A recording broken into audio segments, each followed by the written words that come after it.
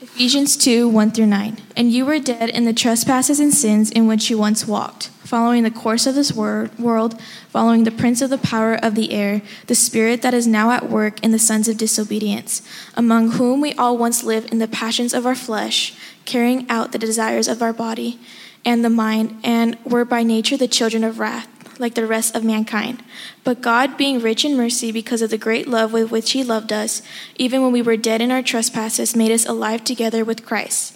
By grace you have been saved, and raised us up with him and seated with him in the heavenly places in Christ Jesus, so that in the coming ages he might show the immeasurable riches of his grace and kindness towards us in Christ Jesus. For by grace you have been saved, even through faith, and this is not the result of your own doing. It is the gift of God, not a result of work, so that no one may boast. This is the word of the Lord. You may be seated.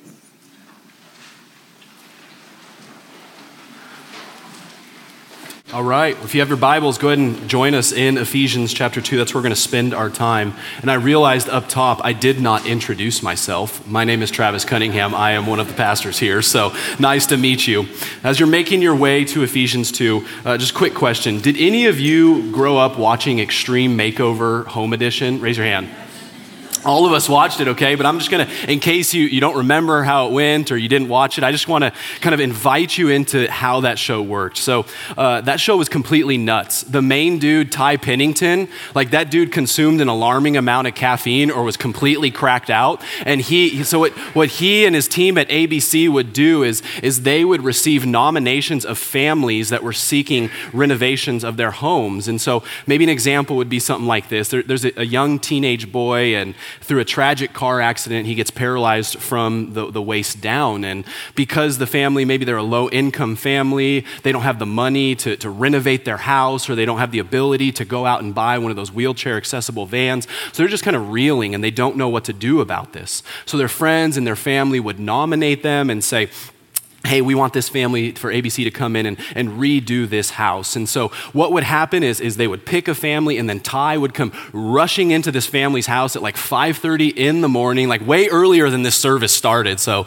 come on. And he'd rush in at like 5:30 with a megaphone, and he would scream at them like, wake up! And this family's like coming out of their bedrooms, they're rubbing their eyes, they don't know what's going on, trying to figure out up from down and left from right. And he's like, we're gonna renovate your house, and you have 20 minutes to vacate the premises because we're sending you to Disney World for a week. So they're like, well, is this actually happening? Like, what's going on here? They go, like, just hop in the limousine and hope for the best. And Ty and his team comes in and they begin renovating this house. They take it down to the studs and redo everything. And the family enjoys a week in Disney World. And then they come home, and right as they're arriving from the airport, they just so happen every time to be screwing in the final light bulb. I don't know how it worked. They just did it every time, right in the nick of time. They got it. And so the family would get out of the car, and they'd be ready to see their new home, and then there would be an RV blocking it, right? And they cut to commercial break right at that point, and everyone was just kind of figuring out what's going on here. And then what would they scream together? Move that. Come on. Let's try that again. What did they scream together? Move that. There we go. We'll have a little participation here. I like the energy, guys. And then the bus would roll away. They would see their new home, complete new paint job, new landscaping. They see a ramp now for this young man to get up into his home. And then Ty and his team would take them through the house and show them that they renovated every square inch of that house and made it wheelchair accessible and able for this boy. And then the family would just kind of start figuring out life as is now. Now, I wanted to share that because what's going on there at the point in the show where they move the bus and the family gets overwhelmed with gratefulness and thankfulness, any of us that have like a fraction of a soul, at that point, we're kind of like in tears, right? It's like, oh my goodness, look what ABC did. Look at what happened. And what's going on there is a complete and utter transformation of this home. I mean, think about this. This TV show had all the right ingredients for transformation. There was a normal life. This kid was living a normal life, and then it gets ruined through a tragic accident. And then devastation begins to set in amidst the ruin. They begin asking themselves, what do we do now? And as they can't answer that question, hopelessness begins to set in because they can't figure out how are we going to afford this? How are we going to pay medical bills? How are we going to renovate this house? And they just become resigned to despair and to hopelessness. And then Ty rushes onto the scene and there's kind of this glimmer of hope. They're thinking, is this true? Can this really be? And then there's that waiting period when they're in Disney World. Maybe this isn't really happening to us. And then they pull up from the airport and the bus is blocking the home and they're thinking, man, this might be the last second. It's not real. This isn't really happening. The bus rolls away and they finally see this brand new home, this beautiful home, and they figure out, wow, this is true. Can it be? It is. This wasn't a dream. And then they become overwhelmed with thankfulness and gratefulness. This is the reason why that show worked, because it had all the right ingredients of transformation. But let me tell you something. That show is but a small echo of the redemption, of the transformation, the goodness, the glory, the grandeur of the transformation we experience in the gospel. It's just a small echo of it. And so as we explore, my beard is too long, guys. It's my playoff beard. So as we explore Ephesians chapter 2 together, I want to do it with extreme makeover in the backdrop. And I want to think about it through the lens of transformation. I really kind of want to frame it up in a Broadway play. Okay, any play fans out there? Okay, there's a few. I've been to one in my life and I was like 12 and didn't love it, but I learned something.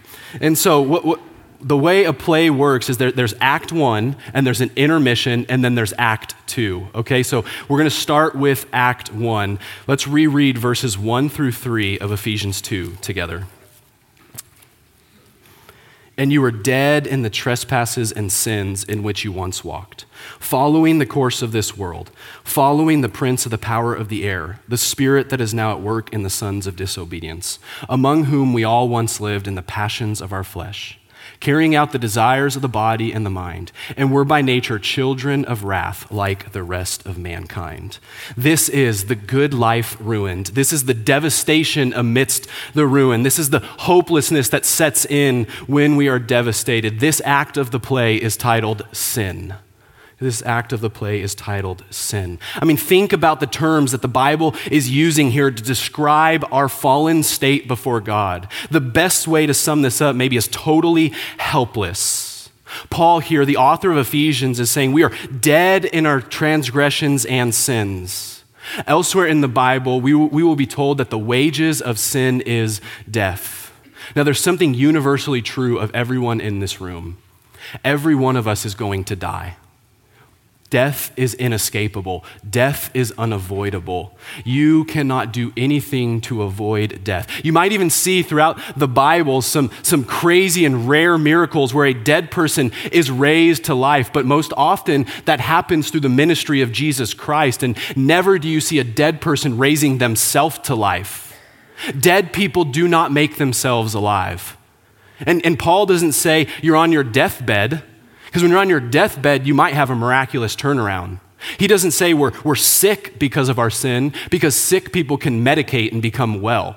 He doesn't say we're questioning things and we can go find the answers. He says we are dead in our trespasses and sins.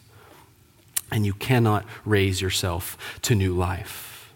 But Paul, being the good arguer that he is, doesn't leave us any room to wiggle out of this and say, maybe this doesn't apply to me. Let's look at some of the things he says. Verse 2, he says, we are following the course of the world in our sin. We are following the prince of the power of the air. Verse 3, living in the passions of our flesh, carrying out the desires of the body and the mind. Now, the scriptures are going to tell us there are 3 ways we can account for all evil and all brokenness in this world. There's 3 primary ways. Number 1, we live in a broken world.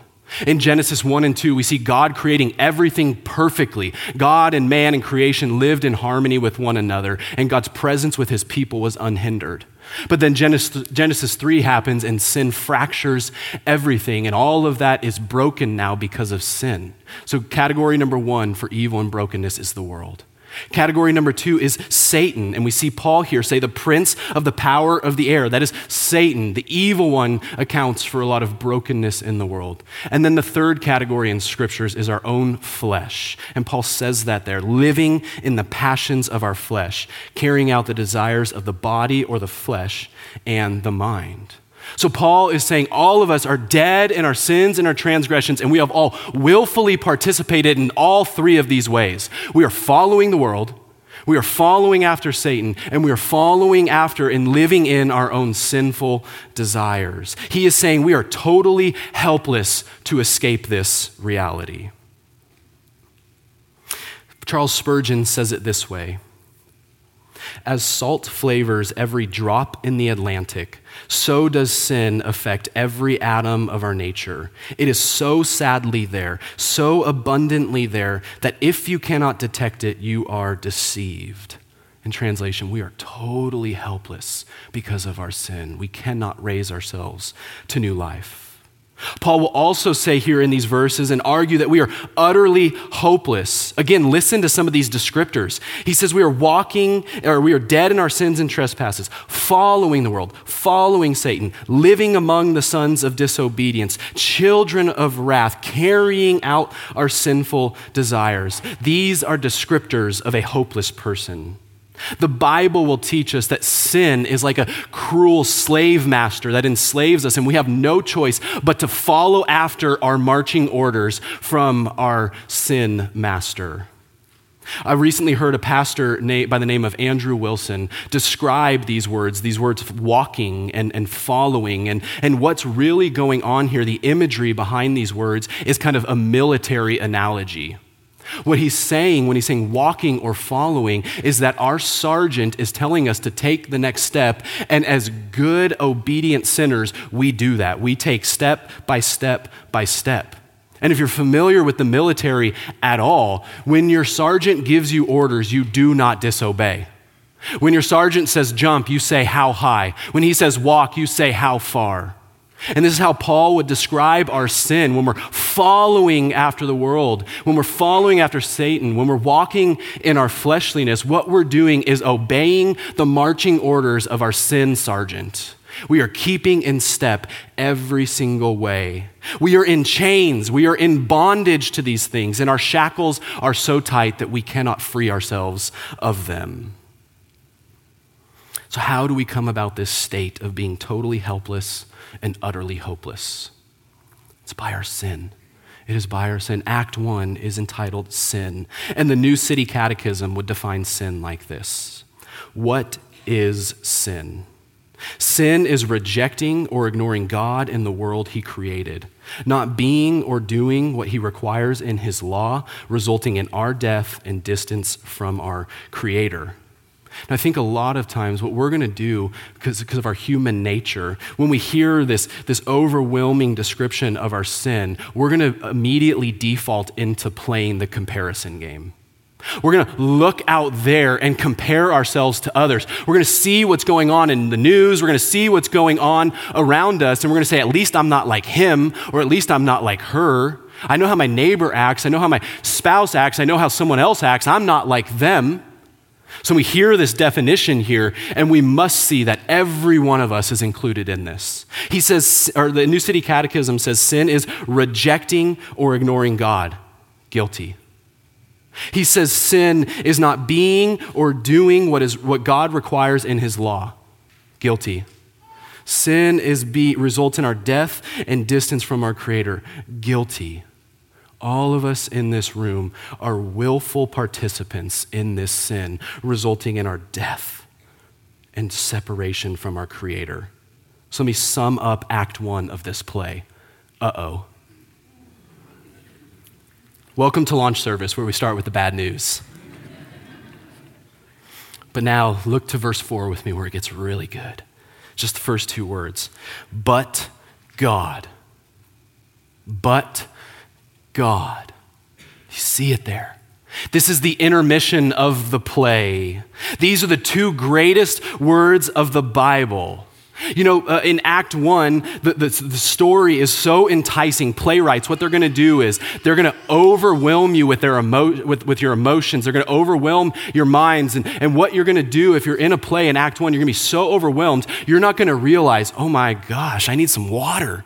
I'm kind of hungry. I need to go to the restroom. You don't realize this, so playwrights are kind to us, and they press a pause right there in the middle of it. They flip the lights on and say, okay, now go get some water, use the restroom, do what you got to do. And this is what Paul is doing right here. He has overwhelmed us in verses 1 through 3. I don't know about you, but when I read those verses, I feel a crushing weight of condemnation.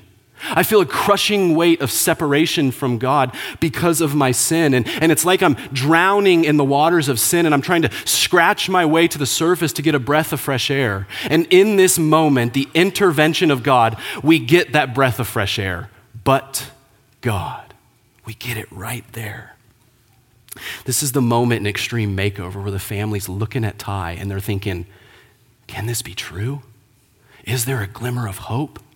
When we read this and we see the intervention of God, we almost have to pinch ourselves to wake ourselves up from a dream. Can this be real? And to convince you that this is true and that this is real, Paul appeals to the character of God. He says God is rich in mercy. He said God possesses a great love. He says that God has an immeasurable amount of grace. He says God gives us kindness in Christ Jesus. These are glorious character traits of our God. Let's explore them together for a second. Paul says God is rich in mercy. God possesses not just a little bit, but an abundance, an overflowing amount, a wealth of mercy. And when we're talking about mercy, we're saying that God, in his goodness and his gentleness and his tenderness, has not given us the punishment we deserve for our sin. A punishment so severe, if you think about how estranged we are from God, how much we have rebelled and sinned against God, what we are deserving is a punishment so severe we probably can't imagine it.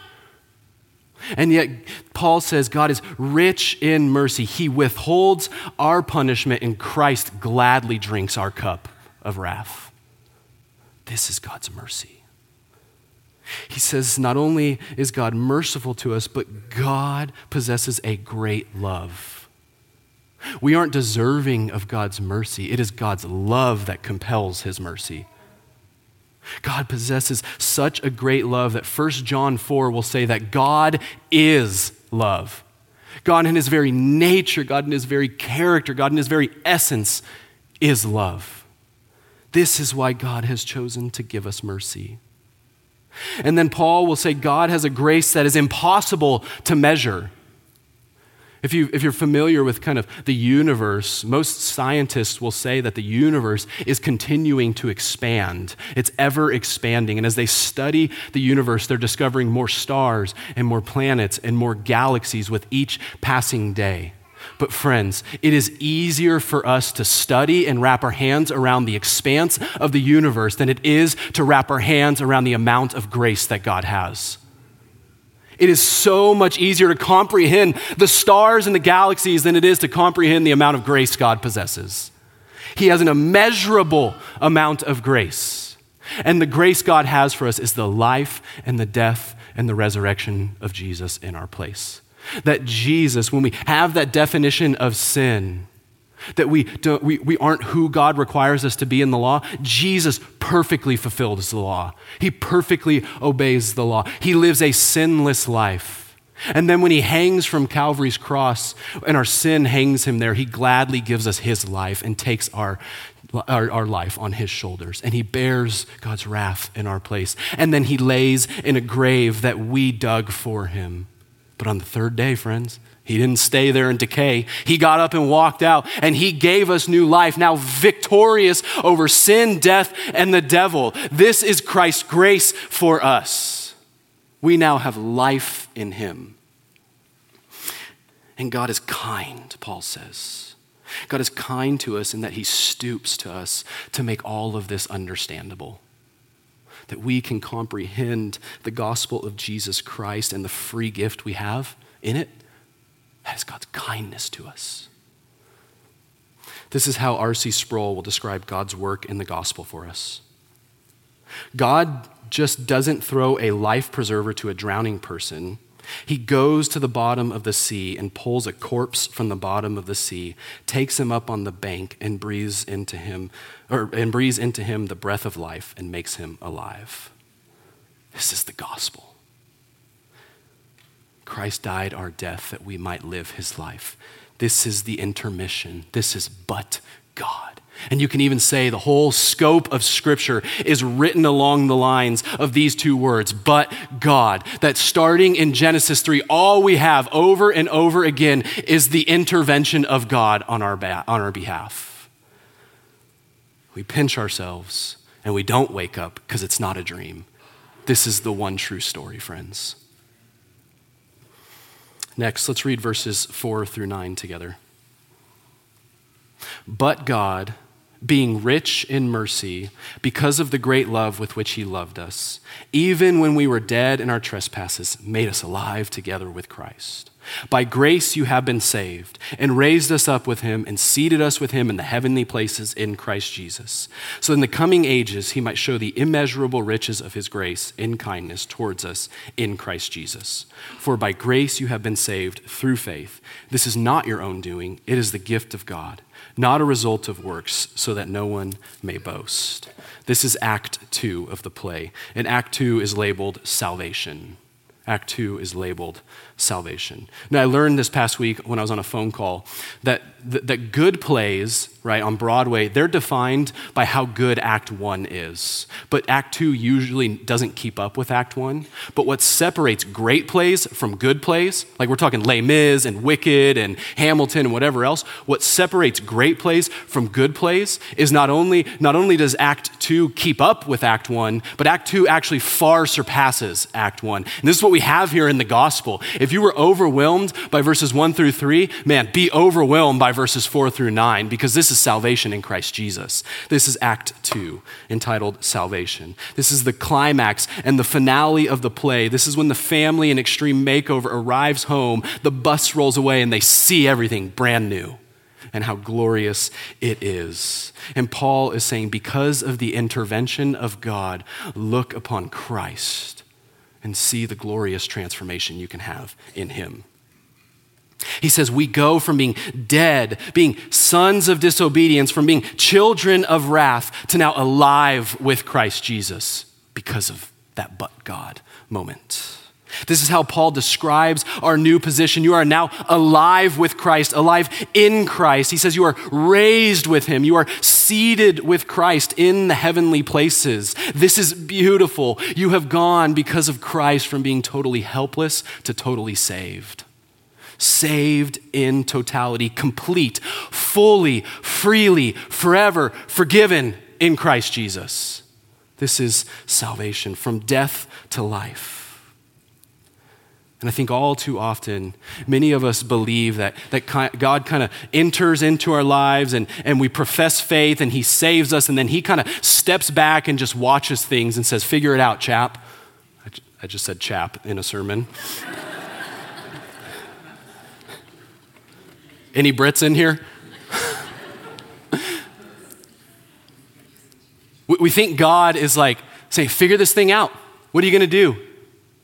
But friends, the way Paul describes our salvation is that it is the work of God from first to last, from start to finish. God has saved us, is saving us, and will save us. We are saved totally in Christ Jesus. I mean, think about this for a second. Are you hearing Paul's words here? He says, you have been saved. You have been made alive with Christ. That's past tense right there. You have been saved. He says, you are raised with Christ. You are seated with him. That's present tense right there. This is your position in Christ right now. And then he says, in the coming ages, you will experience the fullness of his grace. That is future tense right there. From first to last, from start to finish, salvation is the work of God. And friends, God does not fail. God is not stepping back saying, figure this whole thing out. He is carrying us through. And no matter how tightly we can cling to him, he clings all the more tightly to us. And he will not let go of us. He will not let us down. It doesn't matter the strength of your faith. It doesn't matter the life you're currently living. If you are a believer, Christ is saving you and will ultimately save you. It is the work of God. You are totally saved. And not only that, he says you go from utter hopelessness to utter hopefulness. In our sin, all we had was despair and hopelessness. That's all we had. But in salvation, all we possess is hope. That's all we have. This is where that text, when it says, in the coming ages, he's going to show us the immeasurable riches of his grace and kindness towards Christ Jesus. That's where this text is so beautiful. That's what we hold out hope for. That's the day we are looking forward to. Paul says you are raised with Christ. You are seated with Christ. And when he's using that language, he's using already not yet terminology. So here's what that means. Right now, if you are united to Christ in faith, in a spiritual sense, you are raised with Christ. You are seated with him. And now you possess the power to overcome sin in your life. This is true of the believer. But we are not yet fully there. That day is coming. That day is surely coming when we will fully, in a physical sense, be resurrected with Christ in his pattern of resurrection. We will be there with him. And this is the day we set our hope upon, the day that we will forevermore experience the fullness of God and his presence forevermore. This is the day when all sad things will come untrue, the day when all sin will be removed, the day when Satan is ultimately vanquished, the day when all disease is defeated, the day when all wrongs are made right, the day when we will with unveiled faces look upon our risen, exalted King Jesus. This is the day when the fullness of his presence is returned to us and all of our desires are satisfied in him forevermore. This is the day we're looking forward to, friends. This is the day we have set our hope upon. We are utterly hopeful, and we look forward to that day with great confidence, knowing it is coming. The Bible will say hope is having a confident assurance that this day is coming. Why do we possess that? Look back at verses 8 and 9. For by grace you have been saved through faith. This is not your own doing, it is the gift of God. Not a result of works, so that no one may boast. This is why we possess confidence, assurance, hope, because this is a free gift of grace. You see, if salvation, past, present, and future, were up to me, I know how that would go, and it wouldn't go all too well. But this is totally a free gift of grace from God. And I am utterly confident that he is going to finish what he has started. The scriptures say that. The scriptures say that God is the perfect promise maker and the perfect promise keeper. Every promise that God has made to us finds its yes and amen in Jesus Christ. And God will fulfill all of his promises he has made to us. And so if you are united to Christ, every single promise that God has given you is going to come to pass, including that Christ is coming again and he's going to resurrect us to new life in the new heavens and the new earth. And so we stand in awe, full of wonder that our God has saved us and sealed us unto the day of redemption. And we possess hearts of hope. Friend, no matter the doubt you're currently experiencing, no matter the anxiety you possess, no matter the questions that remain unanswered, no matter the sin that you currently struggle with, no matter the disease that you cannot defeat, no matter the loss that is hard to get over, whatever it may be, we look at those circumstances and we look right through those circumstances and we fix our gaze upon Jesus Christ, our risen, sure, steady Savior who is ruling and reigning in perfection at the right hand of God now and forevermore. And so we possess hope in all things because of Christ. This is the moment in the Broadway play where the hero has come through. The girl is rescued. The city is set free. And this is the moment in the one true story where our hero has come through. And our hero is Jesus Christ. He is the only true hero of the only true story, the gospel. We have hope. So here's how I want to begin to close. There's a moment I used to look for in Extreme Makeover Home Edition. This is when Ty and his team would kind of vacate the premises, and the kids would be up in their room. They'd be playing with all their new toys and figuring things out, and mom and dad would just kind of settle in on the couch, or maybe they'd be at the new dining room table, and they would just look at each other. They kind of had like blank stares, right? And they had a combination of like terror and excitement and joy and fear, because life as it used to be is no more. There was a lot of question marks. There was a lot of unknowns. They didn't know what to do with what had just happened to them. They're trying to figure this new life out, and they just kind of look at each other and like, guess we'll figure it out as we go. And this is what we must do with the gospel. This is how we must deal with the gospel. You cannot brush the gospel aside.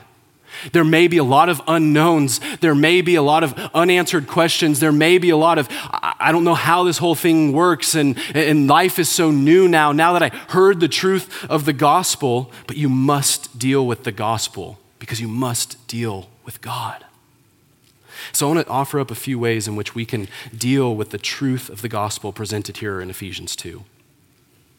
To the believers in the room, to the disciples of Jesus, you know the gospel, but you must continue to meditate upon, dwell upon, saturate yourself in the gospel. We never graduate from the gospel. We never move on from the gospel. We stay in the gospel.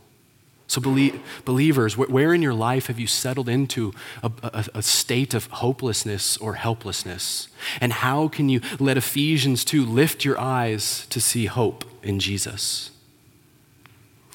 Let Ephesians 2, believer, restore to you the joy of your salvation in Christ Jesus. And then something I often try to do is I try to read verses 1 through 3 often here of chapter 2, and then imagine where my life would be had God not intervened. And imagine the separation, imagine the punishment, and imagine what was coming for me because of my sin. And then I ask the Lord to give me a heart of compassion for my friends and family and those around me, that I might be compelled to share with them. Verse 4, but God. Friends, let us dwell upon that and let this compel us to greater gospel mission because of what is coming for those separated from Christ Jesus.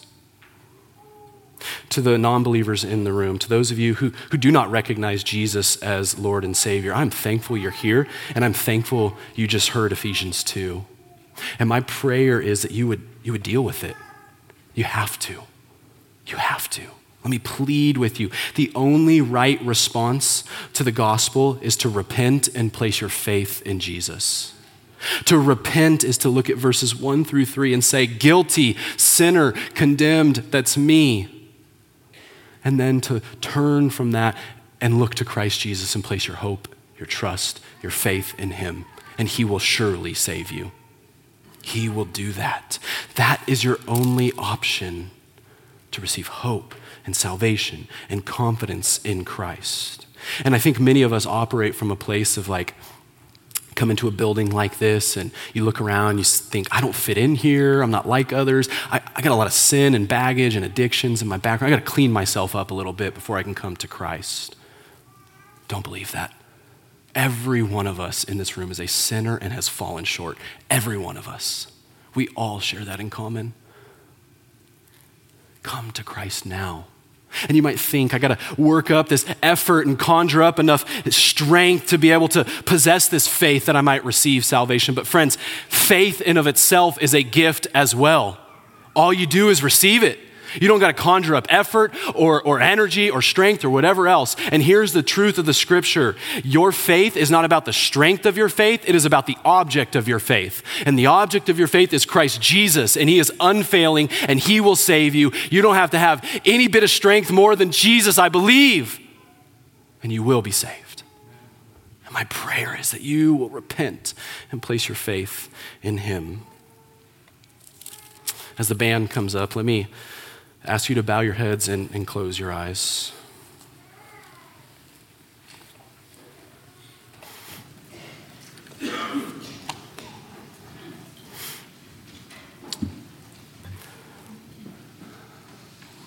Father, we love you. We thank you for the free gift of the gospel, the free gift of grace, the free gift of faith. I ask that you would grant faith today.